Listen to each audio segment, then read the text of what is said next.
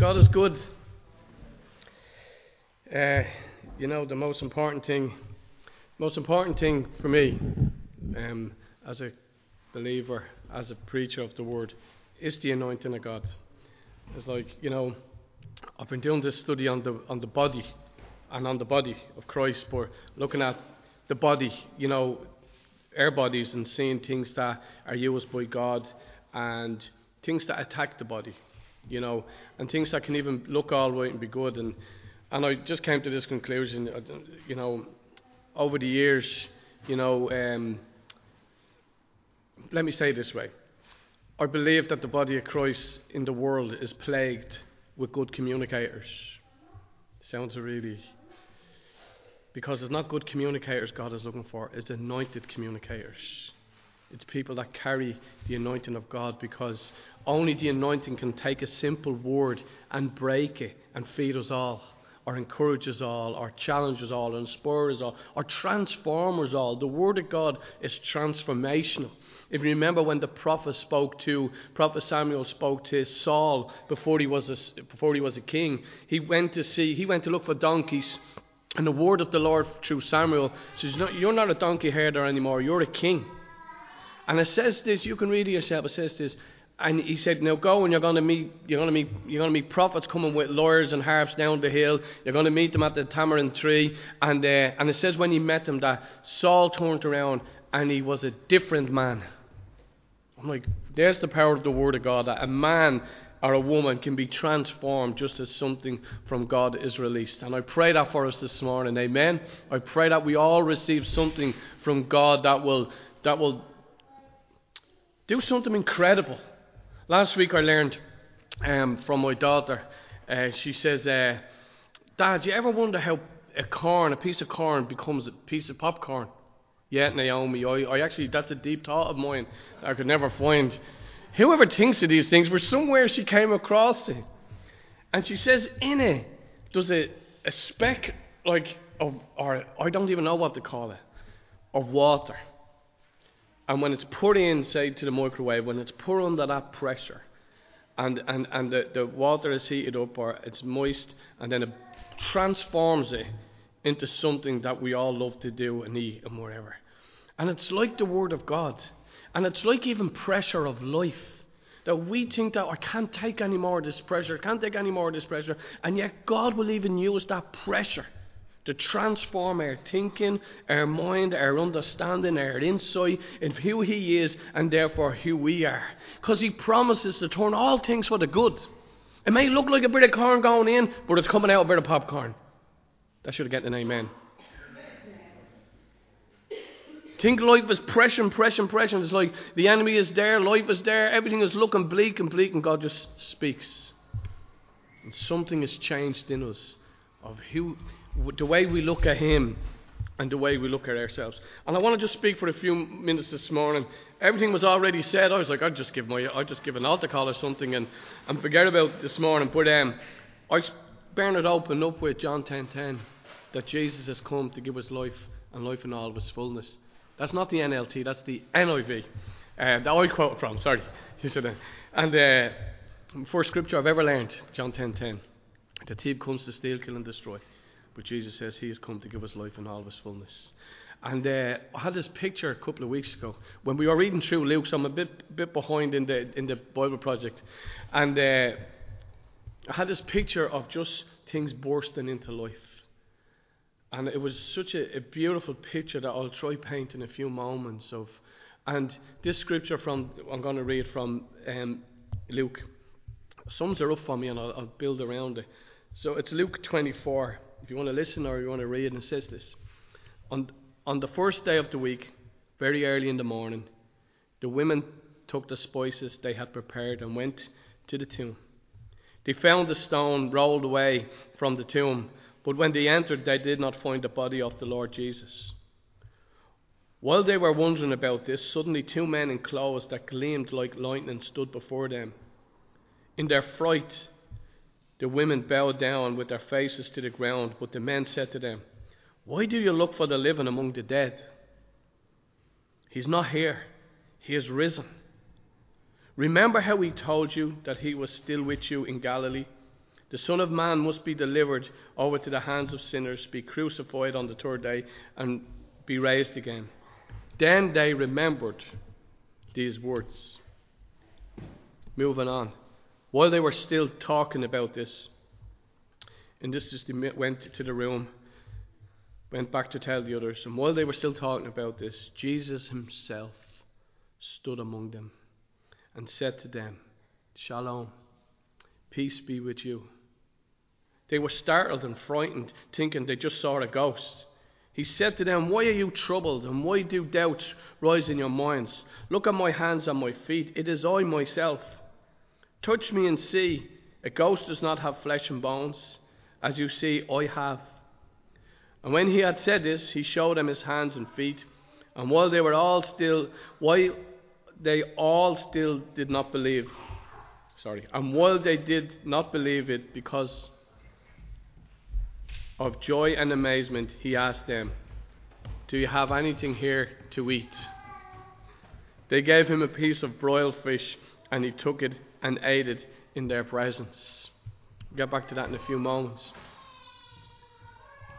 The Bible says in Genesis, everything that God does brings life. Even to death he can bring life. The resurrection. And when you go back to the book of beginnings in the book of Genesis, it says that the earth was dull and void and empty, and darkness hovered over all the earth. It was without form, it was without shape, it was without anything that we know of it. It was without life. And God said, let there be light. And God spoke life and light into things that were dull and empty and void of life and darkness and shapeless and formless and all the things. And at one word of God, light was released. And life produces life. And life started to happen all around the earth, which is incredible, because when you read it, does someone ever say, oh, you know that old thing, what came first, the chicken or the egg? Well, Genesis tells us what comes first. That God created. He created the chicken, and the chicken started to lay eggs. And things gave birth after themselves, but the first thing had to be born. So there's the answer to that age-old mystery. God said, let there be chickens. And can you imagine the sound released in the air? There was chickens. Let there be birds of the air. And there was birds of the air. That everything he spoke, he just breathes life in. And he still breathes life into things that are shapeless and formless and empty. He's still doing it to us and in this world today. I love when you just read in Genesis, and it's like it talks about the trees of the earth. Trees just came out of the ground. God said, let there be oak trees, and these big massive oaks. And then they gave seed to produce after their own kind. Everything dull and dead, darkness and dingy, and God just spoke and there was life. Can you imagine the first burst of life when the flowers just... Or a ladybird. The first time it just opened its little wings. Most tulips bursting with life. Daffodils bursting with life. Roses just... Life everywhere. And then he took mud, earth, and shaped it. He spoke everything else into existence, but he made man. The pictures, English translations doesn't do God justice most of the times. But the imagery of the Hebrew is that he molded with his own hands, shaped man out of the earth. He wasn't just going to speak man into existence. He was going to create man. He was going to mold him and shape him. And what was formless and empty lying on the ground, it says he came down, stooped down and breathed it. Can you imagine that piece of dirt on the ground? Now God breathing. Wow. Wow, life, strength, vitality. Now looking around at what God had created. Now looking around at what God spoke into existence. He still breathes into lifeless things. He is still doing the same. When Jesus walked on the earth, when Jesus came, what did he do? Pick any situation out of the Gospels, you'll see everywhere Jesus seen death, he spoke life. The widow of Nain. He's still speaking life into men and women and giving back mothers and fathers their children. I've lost my son, I've lost my daughter, and Jesus comes along and breathes life. The woman with the issue of blood. No hope, everyone giving up hope on her till she met life. Till life walked into her life. Till she reached out and pushed beyond all the dead religion, all the dead things around her. She says, I know where I see life. And I'm going to get some of that. And that's what it says. Virtue left Jesus. Power left Jesus. Life left him because this woman pushed through in faith and says, I'm going to have some of that. The 10 lepers. Remember they came and Jesus said, go and show yourself to the priests. Go and show them that life has made your life different. He's still doing it. Blind Bartimaeus. Jesus, son of David, have mercy on me. And Jesus says, bring him here. I'm going to show him that I'm still doing what my Father tells me to do. My Father says to those who are in darkness, let there be light. And he sees the light. And then in that piece of scripture that I read, they take Jesus to the cross. Jesus defeats death because life swallowed death up in its victory. Just swallowed her up. Went down to death's house. Took the keys, the weapons, the lies. You know the thing about the enemy? He's so pitiful he doesn't even have the keys to his own house. Because life went in and took them off of him. Nailed Jesus to the cross.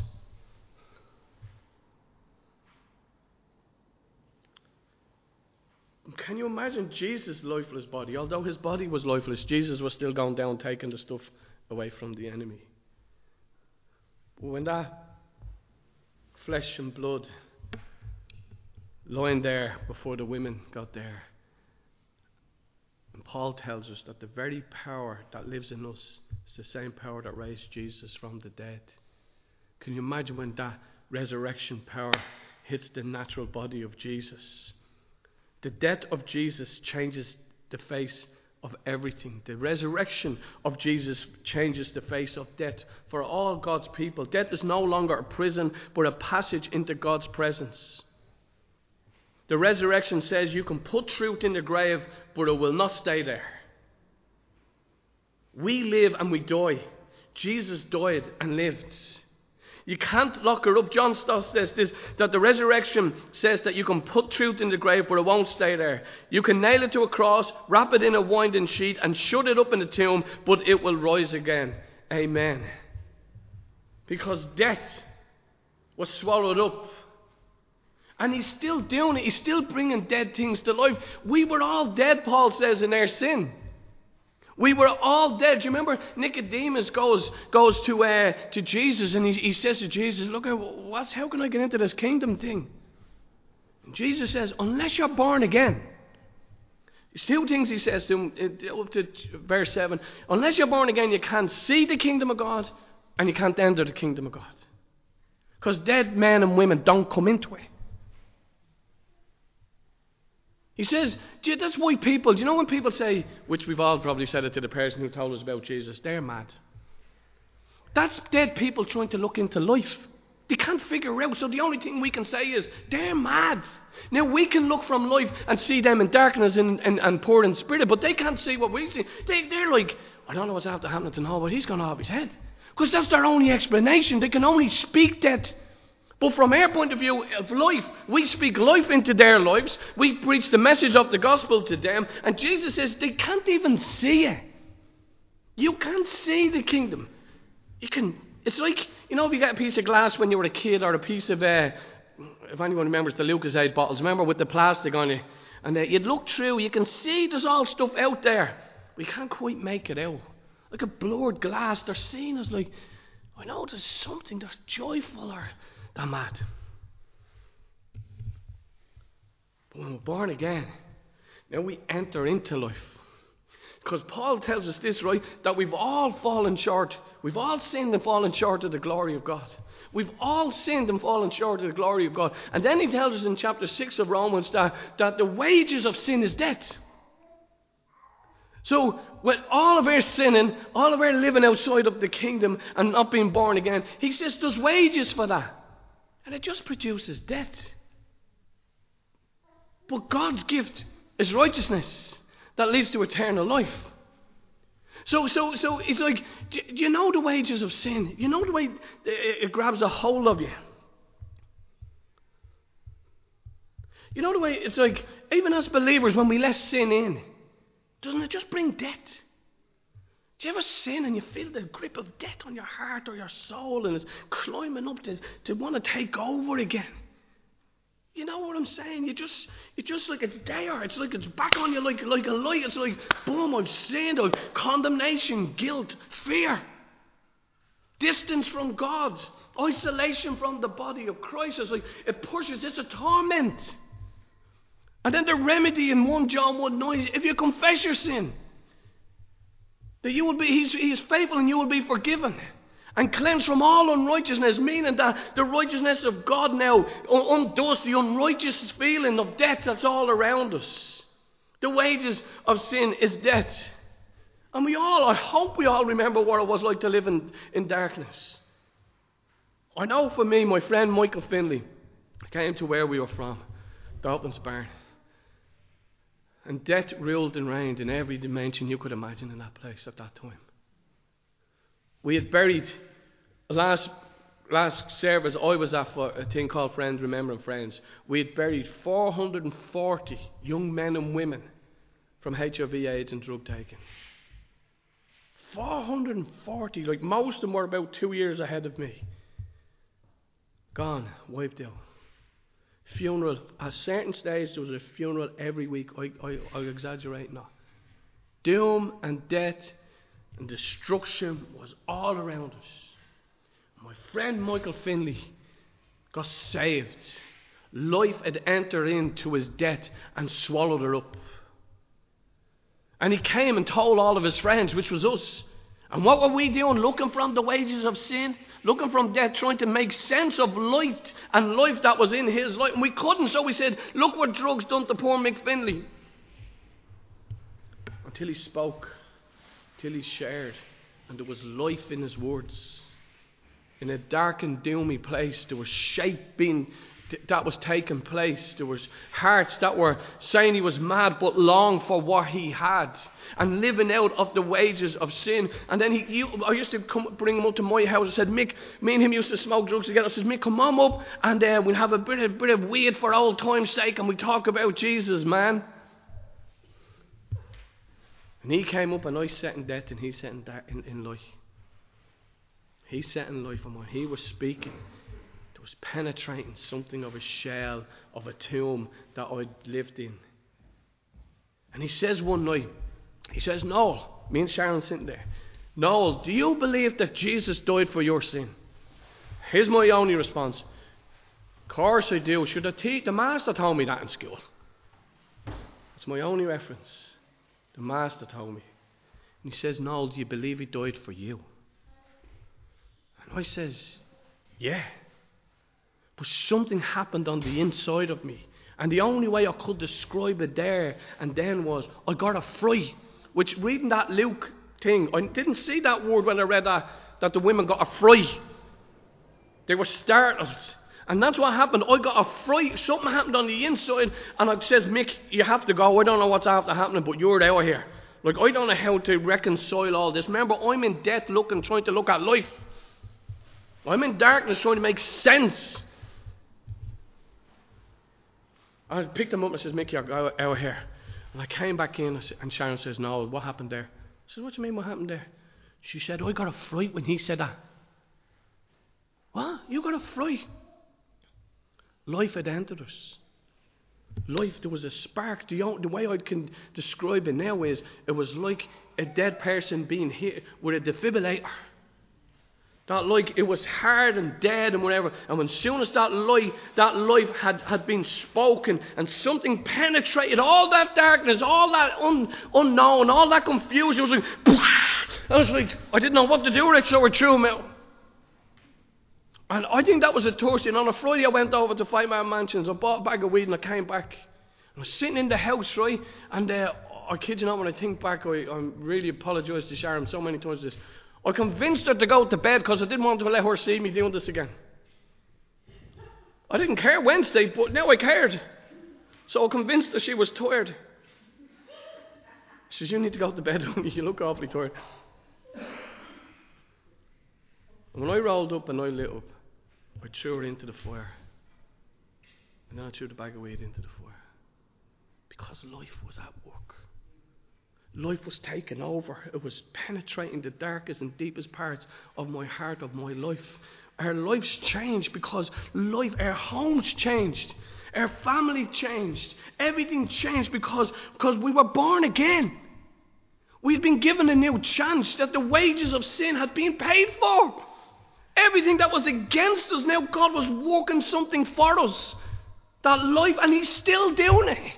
He's still changing lives. He's still bringing shape into formless situations. He's still finding those people who are lost and lonely and feel the least in this world. And He's let His life enter in so that they know that they're not the ones living in darkness anymore, but the ones that are living in light. Tim Keller tried to explain this type of stuff. He says, to be born again means that suddenly spiritual realities that you could not sense before, that were either invisible to you or maybe you would say inaudible to you, but suddenly you can sense them because you are given a new sensibility. Amen. The born again believer sees life not as a blurred, confused, meaningless mess, but as something planned and purposeful. To be born again, J.C. Ryle says, to be born again is, as it were, to enter upon a new existence, to have a new mind, a new heart, new views, new principles, new tastes, new affections, new likings, new adventures, new joys, new sorrows, new loves, to the things once hated, things you once loved, now you hate.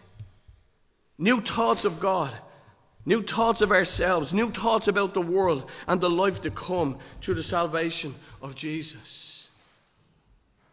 Everything changes. Everything changes. I remember, like in the flats, like we used to have pigeons that used to be up on the roof, and like I'm looking at life through a blur. I'm looking at life through the wages of sin. I'm looking at and them pigeons up on we used to call them geeknas. I don't know why we call them geeknas, but they were all, they looked like they'd been dragged through a bush 100 times, and now they're up there with half a toes and no paw or whatever they have, claws. And anyway, and when you be, it's like every pigeon in the flats had asthma. When they weren't doing that. It was more like a cough and something that was like choking up their lungs. See, when I got born again, it was like they were singing zippity-doo-dah. I'm like, even the pigeons sound different. The sky is blue. The sun is yellow. There's something warm that's been transformed on the inside. And anything that represented death was pushed aside, broken through, let go of. Because life had burst. So he was like one of those flowers that just burst into life. That's what he's still doing. And then we go through life. Do I want that fresh today? Absolutely 100%. Am I saying that was an experience and that was it? No. That this Jesus, He sent the Holy Spirit. Remember the book of Acts? They were all there. They didn't know what was going to happen. Life entered in. Boom. Power was released. They went down and they done the things of the kingdom. Then chapter 4, they needed new life. Remember, they were in the upper room again. And it says, Lord, consider their threats, because they were now under persecution. They were now getting real hassle. Death was trying to swallow them up again through the form of religiosity or through the Roman Emperor. That was trying to swallow them up again. And they prayed. It says, and the Holy Spirit came and the place was shook. They were all filled and the place was shook to its foundation. Meaning this, He knows we're in darkness. He knows we live in a fallen world. He knows that the old nature tries to bring death. He knows that sin crouches at our door. He knows it all. But He has the remedy. All of the time He has the remedy. And the remedy is to release life into you and me so that we see different, that we know different, that we sense him different, that we understand him. It says this in Psalm 119, verse 130. Put that in your pipe and smoke it. Psalm 119, verse 130. At the entrance of your word, it brings light. At the entrance, and gives understanding to the simple. I says, I'm in there, Lord. I don't claim to know it all, Lord. I'm just a simple man. But I'm telling you, at the entrance of your word. Have you ever been there? You said it earlier on, Bridget. That like just something of God. What was it? Isaiah you quoted. That though your sins as red as scarlet. The entrance of the word. Just new life. You're in a dire situation. And maybe even the situation hasn't changed. But the entrance of the word brings light. Brings life, brings hope, brings a new sensibility of your senses are heightened and aware of the things of God. At the entrance of his word, at the entrance of his word, let there be light. At the entrance of his word to you, there's light, there's life, there's something after shifting inside of us. And he's still what he done and showed us in Genesis, and all the way through and through the life of Jesus. And even in the end, there's a new heaven and a new earth. It's all new. Because he doesn't stop. He didn't stop when you were saved. He still wants to bring life and light into places that are dark. He still wants to heal issues like that woman had an issue. He still wants to open doors. Because that's what he does. That's who he is. You know, I don't know. Forgive me if I'm going to moan. But in the last 10 weeks, we've had 8 funerals of people that I loved and we loved and you loved, and some of you knew people and some of you didn't. But it's a lot of death. And not only as a believer, not only as a person, but as a pastor. And you're privileged to be with people in their grief. Do you ever walk into a room when there's grief and there's like a coat hanging on you? It's because you care. That you feel that your sensibilities are awakened. What we do with them can vary.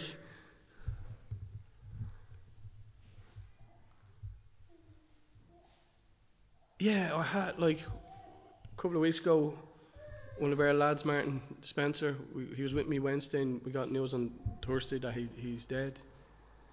And my body went into a shock of some description, all up my arms, across my shoulders, here, round my jawbones, locked. Like, if you do that as hard as you can, that's the way my body has felt over the last couple of weeks.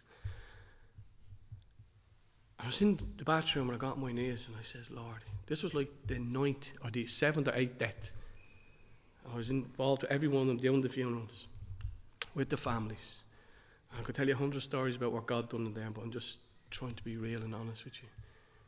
I was on my knees and I says, Lord, if this cup can pass from me, will you take it? No, I don't want to do another one of these, Lord. Let someone else take over. Let somebody else feel what this feels like. Feeling sorry for myself. And I put on a song. I was still in the bathroom. I put on a song. Didn't know it. It just was next up. It's called My Grace is Sufficient for You. Even though you want the cup to pass from you, my grace is sufficient for you. Like, hang on a minute. It was at the entrance of his word. I just said those words. And when he heard them other words, I said, Lord, you know I don't mean that. See, I'm a John 6 person. Do you remember John 6? And Jesus said, eat my body, drink my blood. And they all legged it. And Jesus turns to the disciples. John 6, verse 66. Are you going to go as well? And I says, Lord, I never want to be in that scripture. That's a devil scripture. As far as I'm concerned, John 6:66. No, I don't want to be someone who turns away. I don't want to be someone who walks away. But they said to him, Lord, where else can we go? Who else has the words of life? And we choose life today. And he chooses to release life. And he chooses to speak into your situations. He chooses to speak. Is my body lax in all that I've just said? Absolutely not. I feel it all now. But it's only a matter of time before the word works its way through you. I want to pray for us. I just want to pray new life, new realities, all them words, new senses, new sensibilities. You know what I realise the devil wants more than anything in this? He can't rob my salvation. But what he will try rob is my confidence in my Maker. When you don't see your prayers answered, he goes for your confidence. When life is beating you around a bit, he goes for your confidence. That's what he goes after. No wonder David says in Psalm 27, I am confident of this. I will see the goodness of the Lord in the land of the living. Why? Because the enemy was after his confidence. But God wants to restore and renew and refresh and bring our sensibilities alive afresh to him. That when we walk out, well, it's probably not today, but tomorrow when we wake up, I don't know about you, I heard a bird singing this morning outside. Like, I haven't heard a bird singing since all of our trees got chopped down outside of our back wall, and the big building blocks up now, they're building. I said to Sharon, everybody wants houses for everybody until it's on your back wall. All the trees were all cut down, and this morning I heard the birds. I pray that for us, that you hear things that you didn't think you'd hear again. I didn't think the birds would be gone. I thought they were gone. Father, I pray for my brothers and sisters. I bless you in the name of Jesus. I bless your ears to hear. And every circumstance, situation, failure or success that has blocked your ears, I unstop them today. In the mighty name of Jesus. There was 3 wells in the Bible in Genesis. And one of them was called dispute. The name meant dispute, and the other one meant argument. And God moved them on to a place called Rehoboth, which means a place of plenty, a place of growth. And I just speak that over your ears, that any ears that are stopped up, any lies we've believed, any circumstance we've failed to understand, situation that we've just seen through our eyes, I pray that you hear God, and that it would produce life, and it would produce newness, it produces awareness. I pray for your eyes and my eyes, that Lord, that you would heal us, oh God, of any ailments with our eyes that fail to see what you want us to see. I pray, Father God, that we would have a new sense of your nearness, and we'd have an awareness, oh God, of that you're for us like we've never had before, Lord. So Elisha said about his servant, Father, open his eyes. And then he seen that there was more for him than against him. And I pray for our eyes to be open. And I pray, Lord, and release your word to do what you wanted to accomplish. At the entrance of your word, there will be light and confidence restored, and worship, Lord, resounding what we see happening around your throne, oh God. I pray, Lord God, that anything that's out of shape, you'd put it back in. I pray that anything that is formless, oh God, and purpose has no sense of purpose, Lord, I ask that you'd speak, Lord God, your life, your light, Lord, that brings every aspect of our life into some divine alignment. And I pray out of our bellies would come rivers of living water, Lord. Rivers that carry life with it. Rivers that carry nutrients. Rivers that carries us into the plans and purposes of God. Could you just stand as I pray this last prayer? You've been sitting, you've been very kind. I say over your life, the Lord bless you and keep you, and the Lord cause his face to shine upon you. The Lord lifts up his countenance upon you. The Lord is gracious to you. The Lord grants you his shalom. Jesus, you said it in that scripture in John, or in Luke, you walked through the wall and you said, shalom, peace be with you. Shalom means completeness and fullness, prosperity and favor. And the scripture says that he grants that to you and me. Completeness and wholeness, favor and prosperity. And we receive it by saying amen and amen. Amen.